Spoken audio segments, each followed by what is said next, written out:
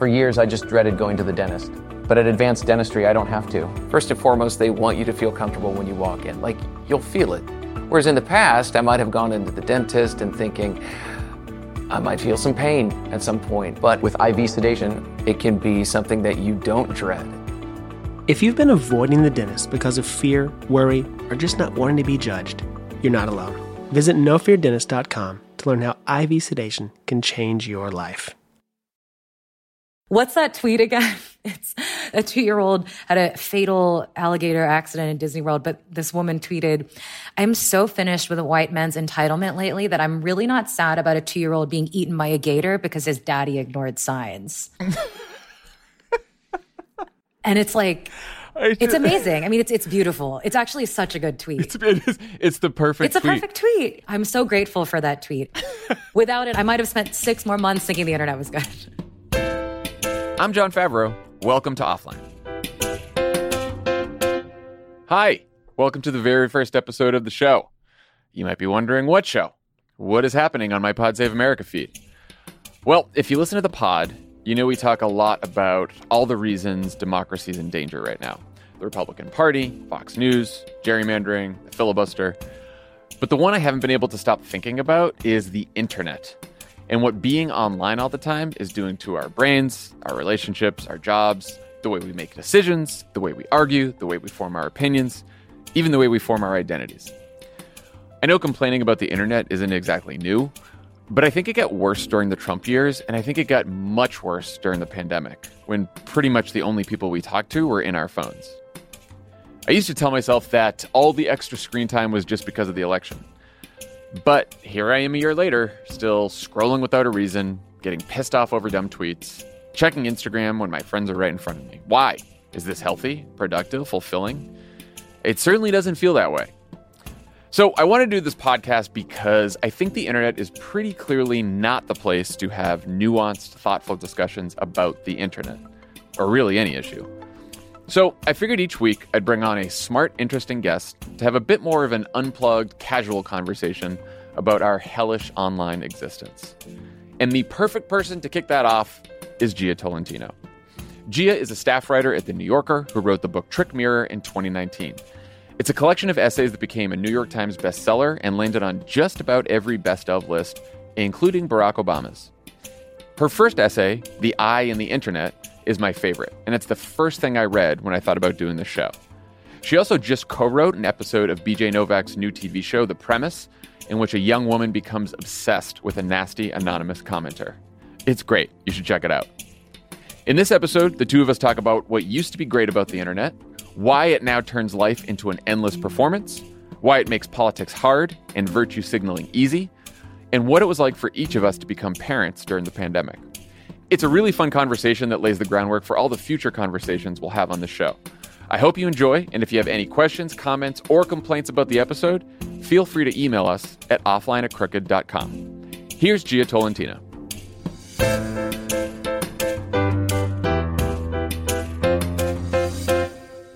Thank you for doing this.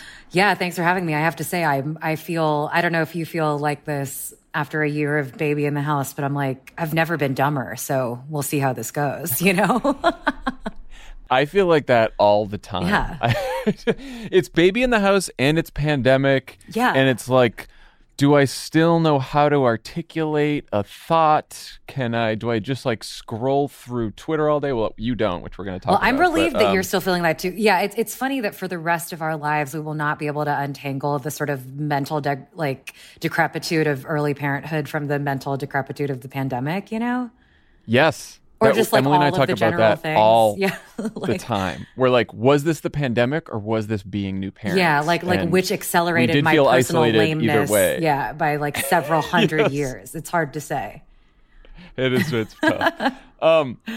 So I wanted to do this show because I feel like we are still collectively underestimating the extent to which our extremely online existence is making it that much harder to solve the world's problems. And you are the first person that I wanted to talk to for this show because you wrote what I consider to be the definitive piece about the internet breaking our brains, a 2019 essay called The Eye in the Internet, which appears in Trick Mirror, one of my all-time favorite books. And there's a great part where you write about coming of age with the internet, which I did too. And you talked about how it started off fun and cool and promising. Do you remember what you liked about the internet back then? Yeah, I do. What I liked about it was that there was an active sense of discovery and surprise and of a sort of limited sense of community. Like there was a way that you could find yourself within groups of people that it corresponded to the way that socialization works in real life, which is like everything was bounded and everything was surprising. And the things that I looked at on the internet were completely different from the things that my parents would look at or my little brother or anyone else. And it was like this sense of wandering into kind of like a secret but ever expanding neighborhood every day. The first time I was employed to be on the internet, I guess it was 2012, and I was blogging. And me and my friend Emma, we ran a blog called The Hairpin. And every morning even till then, we would be combing through our separate sort of Google Reader, RSS feeds, which feel so antiquated now. But Emma and I have very similar interests. We're very similar people and personality and whatever. And 85% of what we saw was different from the other person. And now if Emma and I got on the internet at the same time, we would see 95% of the same thing. Yeah, I don't know what you were like as a kid, but I was always very social. And I can remember, getting on the internet when I was in high school and then in college. There was Instant Messenger, and that was a great way in college to sort of connect with other friends. And I just took to it immediately because of the connection it offered sort of in the best sense of the word. I don't want to make the mistake of where you think that the music that you listened to in adolescence and early adulthood is the best music of all time, right? Like, I don't want to think that internet was, but the time in which we came of age does line up with a particular point in the internet, college, whatever. The internet was trying to take all of the normal things that are pleasurable about making friends and just sharpen it and make it more specific and make it more like, here are the people that you actually wish you were hanging out with in real life, right? It wasn't, I'm going to have more and more people look at me until the end of time, which is now the underlying sort of like algorithmic and economic driver of every social interaction on the internet. And I think the shift from, I'm going to join X Facebook group and meet someone else that also like loves cigaros and Chipotle, but the change between that and I am going to continually broadcast myself for an ever increasing number of strangers, like they're completely worlds apart. Like one is serving kind of inherent human desires to be loved and be seen and to love other people, and the other one is just exploiting it to the full extent possible, right? Yeah, I'm just trying to figure out when it actually shifted. I think about it in terms of my career, and I was on the Obama campaign in 2008, and the internet was awesome, right? We were organizing online, and it helped us win the race, and everything was great. And I even think, but by the time we did the re-elect in 2012, and maybe it's Twitter, maybe it was just sort of like social media taking hold more, that I even think by 2012 it started feeling bad. Mm-hmm. Is that when did you get to the point where you were like, this is actually so bad that I think I want to write an essay on this? Well, I did the Peace Corps in 2010 to 2011. And so I didn't have internet for an entire year and change. And I was in this little village in the middle of nowhere, just dying to use the internet, right? I didn't have it. And all I wanted to do was send 5,000 word emails to my friends, or whatever, or like look at Wikipedia, I missed the internet. And then I came back to it, and it had already accelerated, like the pace of conversation about it and the emotional tone of it terrified me, after after, however many months in the middle of nowhere. And then in 2012, that's right, I started working for the Hairpin, and other people that I worked with, they were always like, man, another day on this cursed, and I was like, what are you talking about? The internet's amazing. I still found it really fun, but every day they would talk about how awful it was. And then within about a year, I got it. I was like, oh. I mean, I've tried for a really long time and I think it's possible to really try to only use the internet in ways that are fun to you, And I still tried to do that and succeeded to a significant extent. But, Alex Balk, who I used to work with, he wrote something way back, maybe 2013 or something. He has 2 laws of the internet, and I forget. One of them is, it will only ever get worse from here. The thing that you think is bad about the internet right now will look like fucking Shakespeare in a decade, And it's true. Yeah. I mean, the crux of your argument, right, is that all of us being on the internet all of the time forces everyone to be constantly communicating in a way that makes us look good.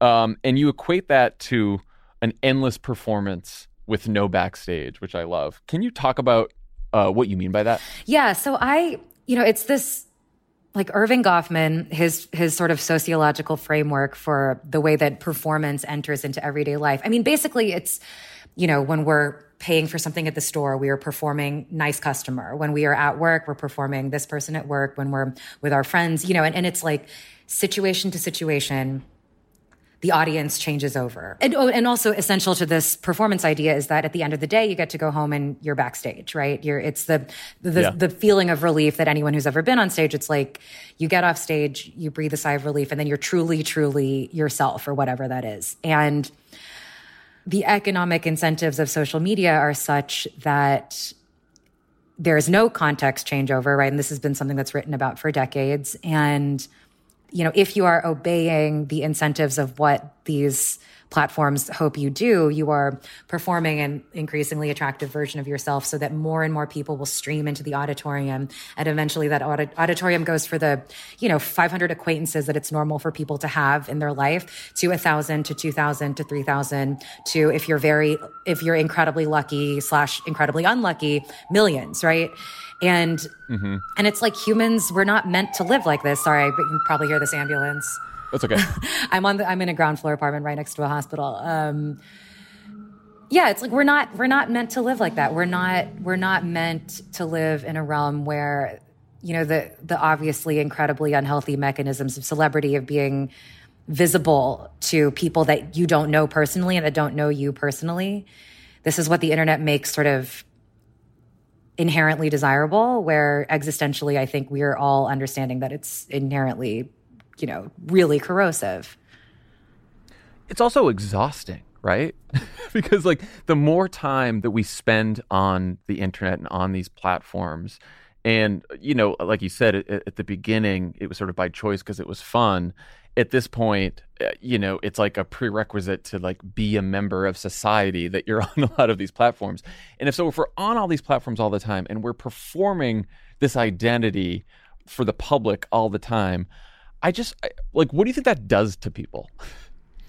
So we've gotten a sort of unholy extended experiment in this over the last 18 months, right? I mean, obviously right. Not everyone, far from everyone, actually quite a, distinctly small minority of people has been able to work from home. But, me and I would say most of my friends have. And it has become quite unequivocally clear that,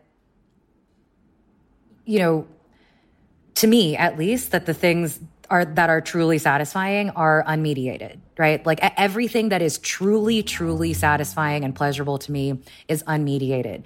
A meal at a restaurant, a conversation face to face, dancing, a protest, being in the park. Not to make a really simplistic analogy, but I have been thinking this whole pandemic about, in the same way that it's surveillance capitalism does to human desire and to love and to personality and to impulse, all it does to that what what coal mining does to a mountain. It's every single, I think that under the strictures of surveillance capitalism, we are the raw material. And not just that, like our thoughts and our whims and the things we look up late at night and, the things we search for on Google, like these, and again, our desire to be seen and to be loved, like this is the coal that's being mined and we are the mountain and our heads are going to be taken off, And again, I say this as someone that has benefited immensely from the internet and wouldn't have a career without it. Like I've benefited from it, as much as really any person could. And I still think that the trap of the internet is that so much of its surface layer is built around sort of like individualizing affirmation and the shadow layer underneath it, the one that makes money for other people and sometimes for us, if we're lucky, the shadow layer underneath it is built on deep depersonalization and sort of like existential strip mining. And I think that's the problem because we feel the one part of the dopamine, the surface level dopamine, but deep down and in the deadness in our eyes, we feel the other part, Yeah, I mean, you're right. Like you have the quick hit of like, oh, I got a bunch of RTs and likes and someone liked my photo and I got a fun comment, right? Or even just the stimulation. Like I haven't used Twitter on, like I got off Twitter a year ago and I haven't been able to rid my brain. Like I instantly lost the need for like RTs and whatever. Like I'd been trying to talk myself out of that for years anyway. But I can't shake the desire for constant, like that dopamine, the basic like rat level dopamine. I can't get rid of it. It has nothing to do with personal affirmation. My brain wants like new information every second of the day and I'm fucked. I always wonder with myself if it has to do with like, I always had FOMO as a kid, right? Like I hated being late for school because I didn't want to miss class and my friends. And I just always needed to be connected. Yeah, I always needed to be connected socially. But I have found that sometimes when I'm not near my phone, like picking up my phone and figuring out what everyone's doing online, meaning what's happening on Twitter, has become like an equivalent to what are all my friends doing? Yeah. Or what are my family doing? Like there is that hit. You're right. That doesn't necessarily have to do with affirmation, but you're just like really interested in knowing what's going on in the world. Well, and also like you have a professional, like somewhat of a professional requirement to do that, right? I mean, I think if I was still blogging, I would have to be, if I were still editing, I would have to be on the internet. It's hard to, I mean, and that's always how it is. It's like, there's this sort of neurological compulsive, dopamine incentives. And then there are the real professional or paraprofessional needs. Sofas, recliners, love seats, everything is better in leather. Discover the new leather collection at Ashley, where bold meets durable. And, wait a minute, who's been finger painting on the couch again?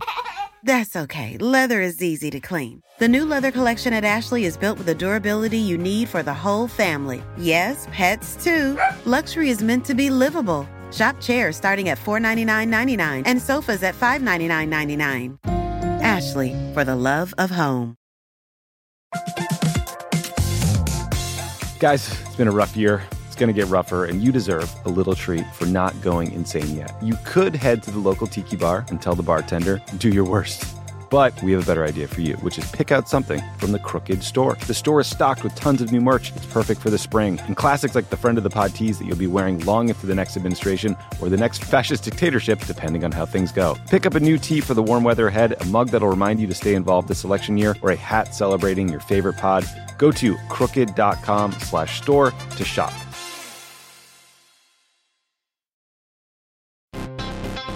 Donald Trump can't leave the courtroom, so just to rub it in a little, Pod Save America is going on tour. He's probably asleep right now, but if he were conscious, he'd be so jealous. The Democracy or Else tour begins in Brooklyn on June 26th, followed by Boston on June 28th.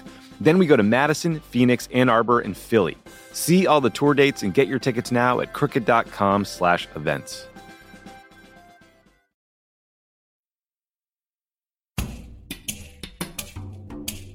Well, let's talk about the professional side of it, because there's what it does to us individually, and there's also sort of what it does to society. I mean, one reason I found the essay so compelling is that every time you identified a different problem with the internet, I think like, oh, this isn't just why the internet sucks. This is why politics sucks now.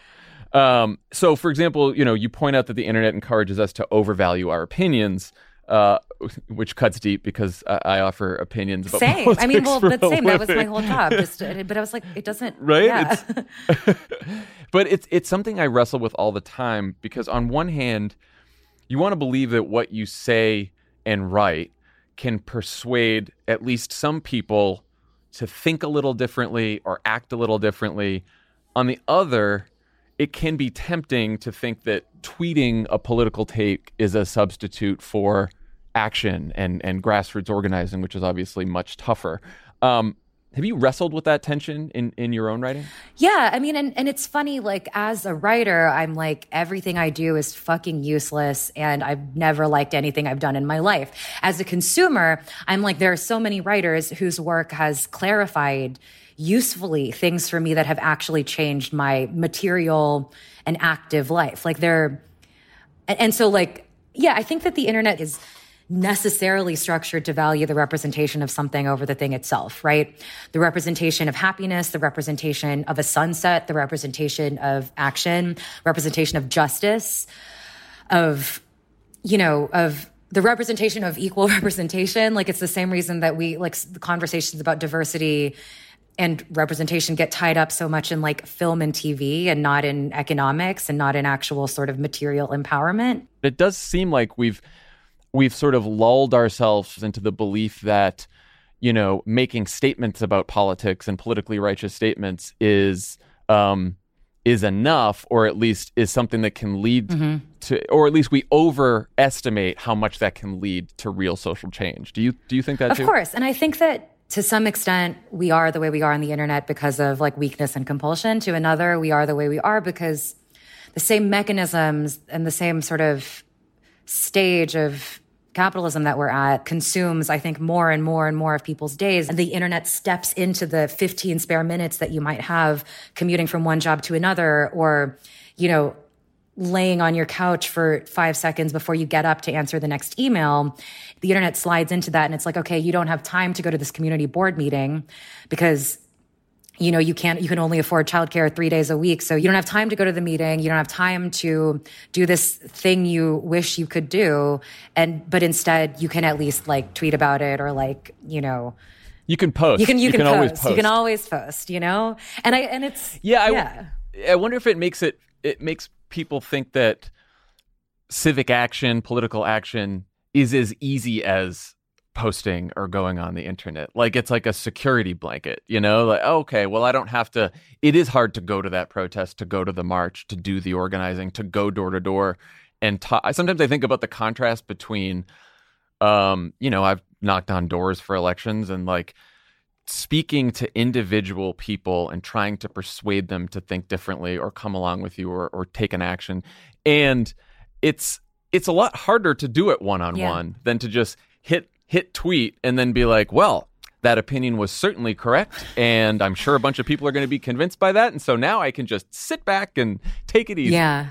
But I think, it's many people want to be good and want to be civically active and want to be, like, just good citizens and good stewards of this tiny little speck of life that we have on the earth. But and the desire that goes into, like, I want to make sure that I am living a good life. It is really, really cleverly harnessed by the internet into, like, I want to make sure that people know that I am good, And then the difference between that is an almost unbreachable, because it's like, I want to stand for something, right? It's like, this is a real and valuable and genuine and important and often productive impulse. But the internet just, like, it just drops a piano on it. It squashes it into, like, this to nothing, a little silhouette. It leads to virtue signaling, right? The practice of virtue signaling, that it's almost more important to communicate that you are good than to actually do the work of being a good person. Can you tell the alligator story that you brought up there? Because that's like my favorite. What's that tweet example. again? It was about that sad case where like a 2-year-old was he was a 2-year-old had a fatal alligator accident in Disney World. But this woman tweeted, "I'm so finished with white men's entitlement lately that I'm really not sad about a 2-year-old being eaten by a gator because his daddy ignored signs." And it's like, it's amazing. I mean, it's beautiful. It's actually such a good tweet. It's the perfect. It's a perfect tweet. We should have. Twitter should have been shut down after. It's that really tweet. so good. I'm so grateful for that tweet. It without it, I might have spent 6 more months thinking the internet was good. So, like, I keep finding myself thinking, like, what is the point of my engagement? Am I doing something? Am I fixing something? And I felt, especially over the last couple of years, that like the more time I spend on platforms, like I might be knowing more about shit, but it's not really changing anything. Yeah, I remember I wrote about this for The New Yorker in 2016 when it was like, remember that was the year that people were tweeting at the end of the year. They were like me at the beginning of 2016, me at the end. And it was like a beautiful hummingbird and then like a crow clutching a bloody knife or whatever. And I remember then it seemed to me, and I think I still feel this, that every year would only ever feel worse than the last one forever. As long as we were spending more and more of our time on the internet, because I think the condition of being on the internet, which increasingly feels like the condition of contemporary life, is that you can know an unlimited amount of information. And because of the same structures that produced the internet, our ability to actually change things, our margins of action and resistance, will at best stay static and possibly, and certainly for a considerable swath of the population, perhaps shrink. And it's like that condition of being able to know anything about anyone, in like such intimate, like the intimate detail of a friend sending you a selfie, while nothing changes or perhaps only gets worse in the actual, that's like a recipe for just absolute madness. And like, I've been writing about this for a while, and I was like, okay, Gia, you do have a modicum of agency. Like, you can do something about this. And but it's taken me my only solution is like, be smooth brain, to try to know as little as possible. And that's not actually true, but try to avoid the sort of constant like barrage of things you can't do anything about directly except for like throw a little money at. And like try to know a little bit less about that stuff so that you have time to like use your actual time better. And I think that's the only solution. I mean, how has that worked for you during the pandemic? Because I know badly, because we had a pandemic. Well, I was wondering about your experience because you got off Twitter when, like at the beginning of the pandemic? Well, I've been slowly trying to get off the internet. During the pandemic, I would get on for like 10 minutes a day, and I was like, this sucks. I miss my friends. Like, I want to go out to dinner and stop listening to these fucking strangers, And then I knew that after I had a baby, I would be up at all hours of the day, and I would be staring at a screen, while I was like nursing her at all hours of the day and night. And I was like, I can't spend this time on Twitter. Like, I can't, all of the things that come with a baby, but also the things that Twitter had made me hungry for, just like total ego death, like an absolute existential reset. Like, I wanted a sort of psychedelic absolute change in my life. But I got back on the night that Trump got COVID. I obviously got back on for the election. I got back on around the Gaza stuff. But I was mostly able to stay completely off of it. But then for some stories, like I wrote that Britney Spears story with Ronan, and I had to check Twitter a lot because I had to, follow certain things. And I guess I have to admit that I'm re-addicted. I log on every day now for like, for like a minute. Oh no, they got you. You're back. I'm back. I log on probably every day, never for more than like a minute. But it's back, and I have no desire to say anything. But it's exactly what you were saying. It's like what are people talking about? And like, what's going on?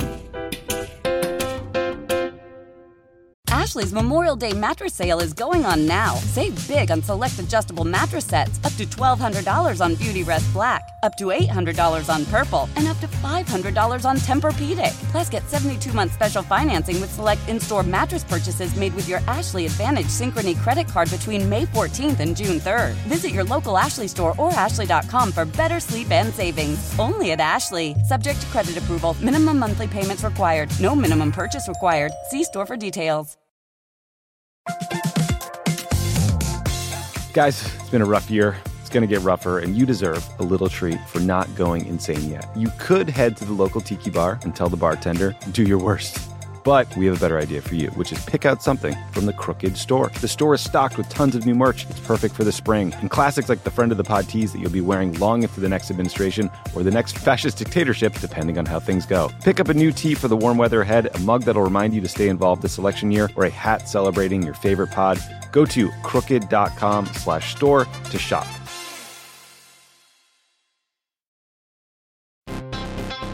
Donald Trump can't leave the courtroom, so just to rub it in a little, Pod Save America is going on tour. He's probably asleep right now, but if he were conscious, he'd be so jealous. The Democracy or Else tour begins in Brooklyn on June 26th, followed by Boston on June 28th. Then we go to Madison, Phoenix, Ann Arbor, and Philly. See all the tour dates and get your tickets now at crooked.com/events.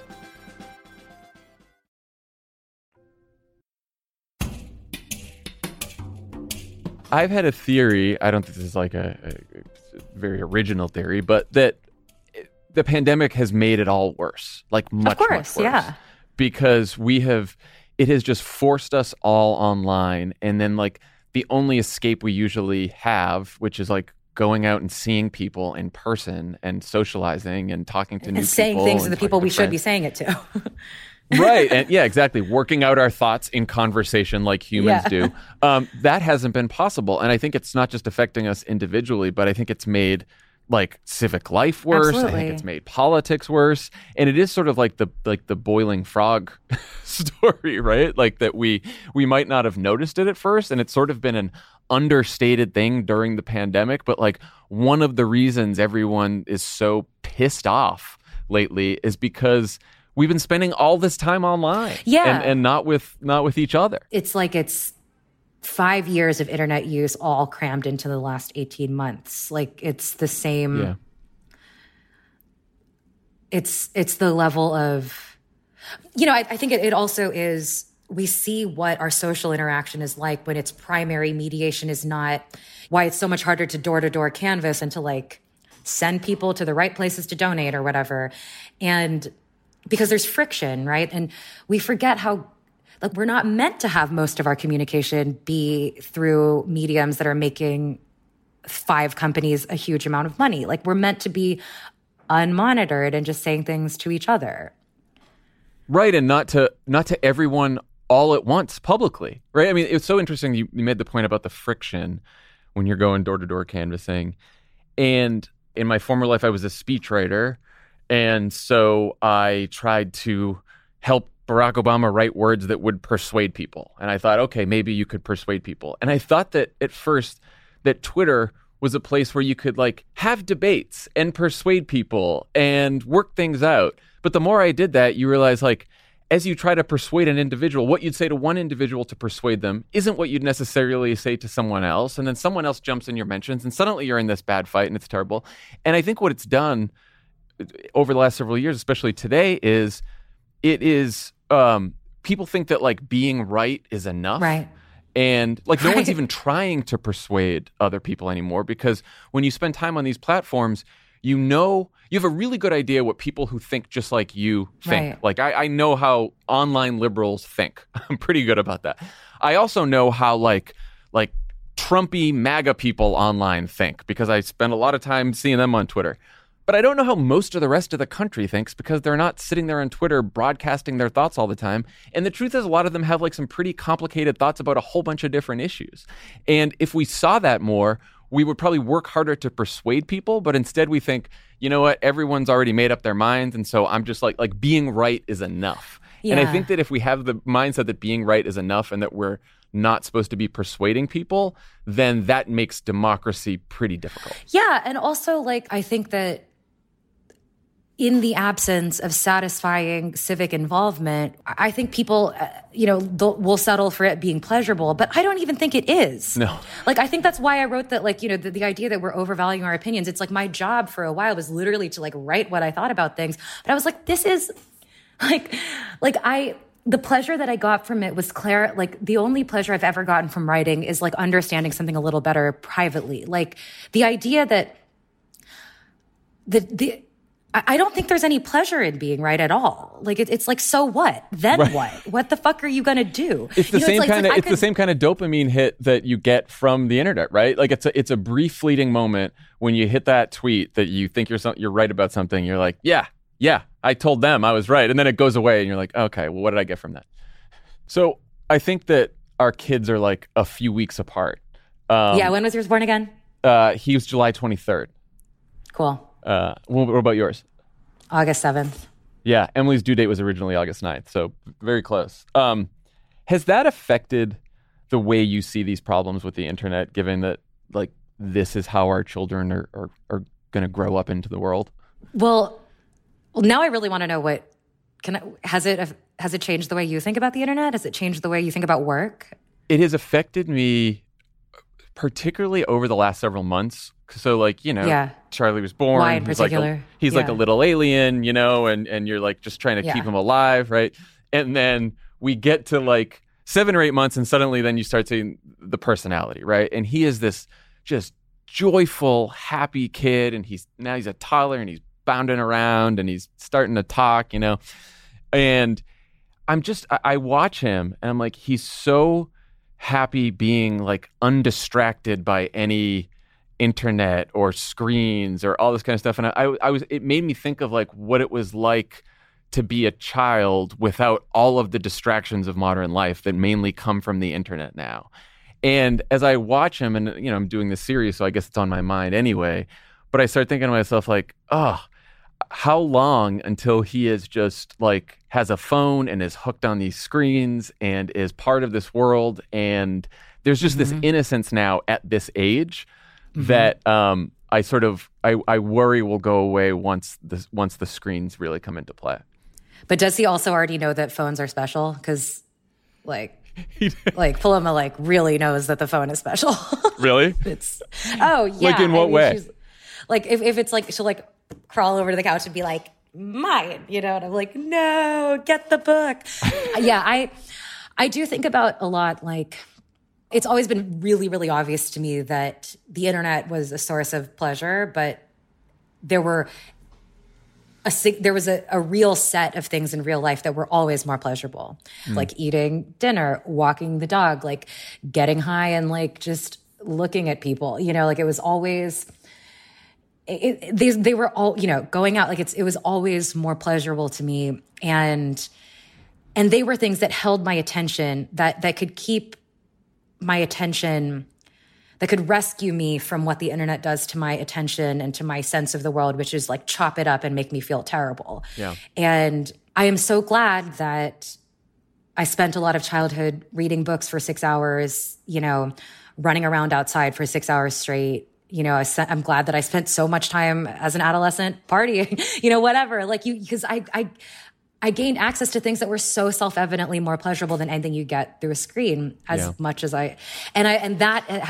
that's been how I think about it vis-a-vis Paloma. The dream is that she becomes some sort of Luddite, fuck you, mom, the world that you guys built is garbage, and I want to be a communitarian farmer and blow up pipelines, that's my dream for her. But my true hope is that she's able to find real life more pleasurable than this, and the friction and the danger of it, right? And the opportunities for discomfort and the lack of slickness and the inconvenience and the confusion and the surprise of real life. Yeah. I want her to find it more physically pleasurable than the internet.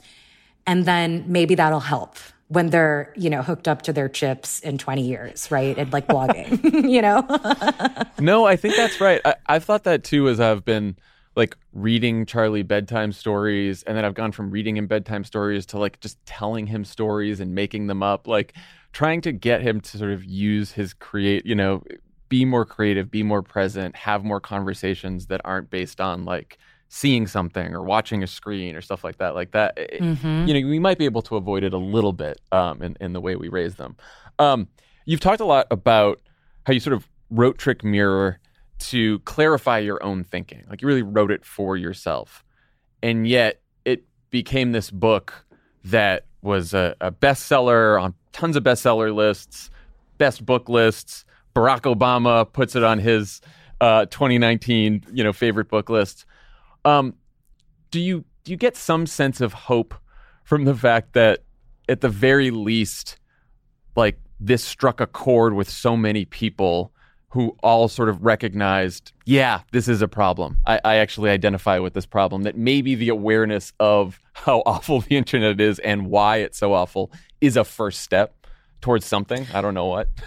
Yeah. I mean, like I still really haven't accepted or understood it, but I did feel, and I feel really lucky, especially like being in bookstores, with a bunch of other people and feeling that we were all in search of the same thing together, like exactly together, that, and feeling like I had no answers from them. All I could do was like try to give them a map of one version of the problem, Yeah. It's interesting that I've never articulated this thought to myself even. So it's interesting thinking about this now. The book even in itself became a representation of something that it wasn't, right? Like it got swallowed into the mechanisms of the internet that I wrote about, right? Like people Instagrammed it, next to their succulents, and again, like it was like that. West Elm used it in a freaking, really? like furniture ad. And I was like, yeah. And, like, great. But being in the same room with people that were all there to ask the same questions really of each other, right? Like not even of me. They were there to ask it of the people around them. That felt incredible. I mean, the starting ground for everything good that's ever going to happen in the future is being physically in a room with other people and ready to work it out, Last question I'm asking all our guests. What's your favorite thing to do to completely unplug, and how often do you get to do it? I want to plug internet things. There was one internet thing that I did all throughout the pandemic. Did you know that website that would show you out other people's windows? No. It's called Window Swap. No, it was amazing. Yeah, I really love like aquarium cams and stuff, and like little like walks through forests and stuff like on YouTube. But there's this place called Window Swap, and you can just look out someone else's window and, anywhere in the world at any time and it gives you a new one. It's like chat roulette, but for nature and no penises. And it's just so pleasurable. Good use of technology. I like that. That's great. Yeah. Honestly, like any, this is like, kind of I'm like drugs, but like the thing that gets me away from screens for longest is like doing mushrooms, and oh yeah, I made my triumphant return post baby recently, and I was like, oh yeah, here we go, this is the good stuff. I get it. Gia Tolentino, thank you so much for being the first guest here on Offline. Oh my God, I'm the first? You're the first. You're the pilot episode. This is it. This is the pilot. You're kicking it all off. Thank you so much. I really appreciate this. It was lovely to talk to you. You too. Take care.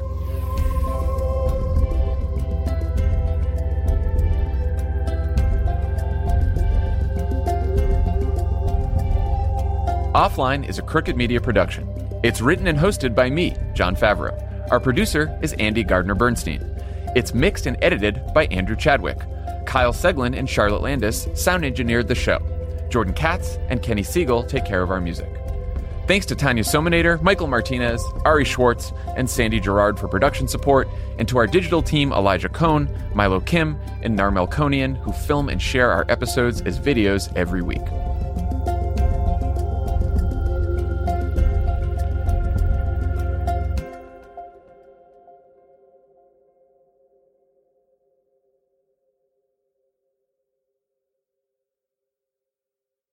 Ashley's Memorial Day sale is going on now. Shop our biggest selection of hot buys, cool deals, or shop limited time savings on new summer spaces. Plus, get 72-month special financing on select in-store mattress purchases made with your Ashley Advantage Synchrony credit card between May 14th and June 3rd. Whether you're redecorating indoors or rethinking your outdoor space, save big on this season's trending styles. Only at Ashley. Subject to credit approval. Minimum monthly payments required. No minimum purchase required. See store for details.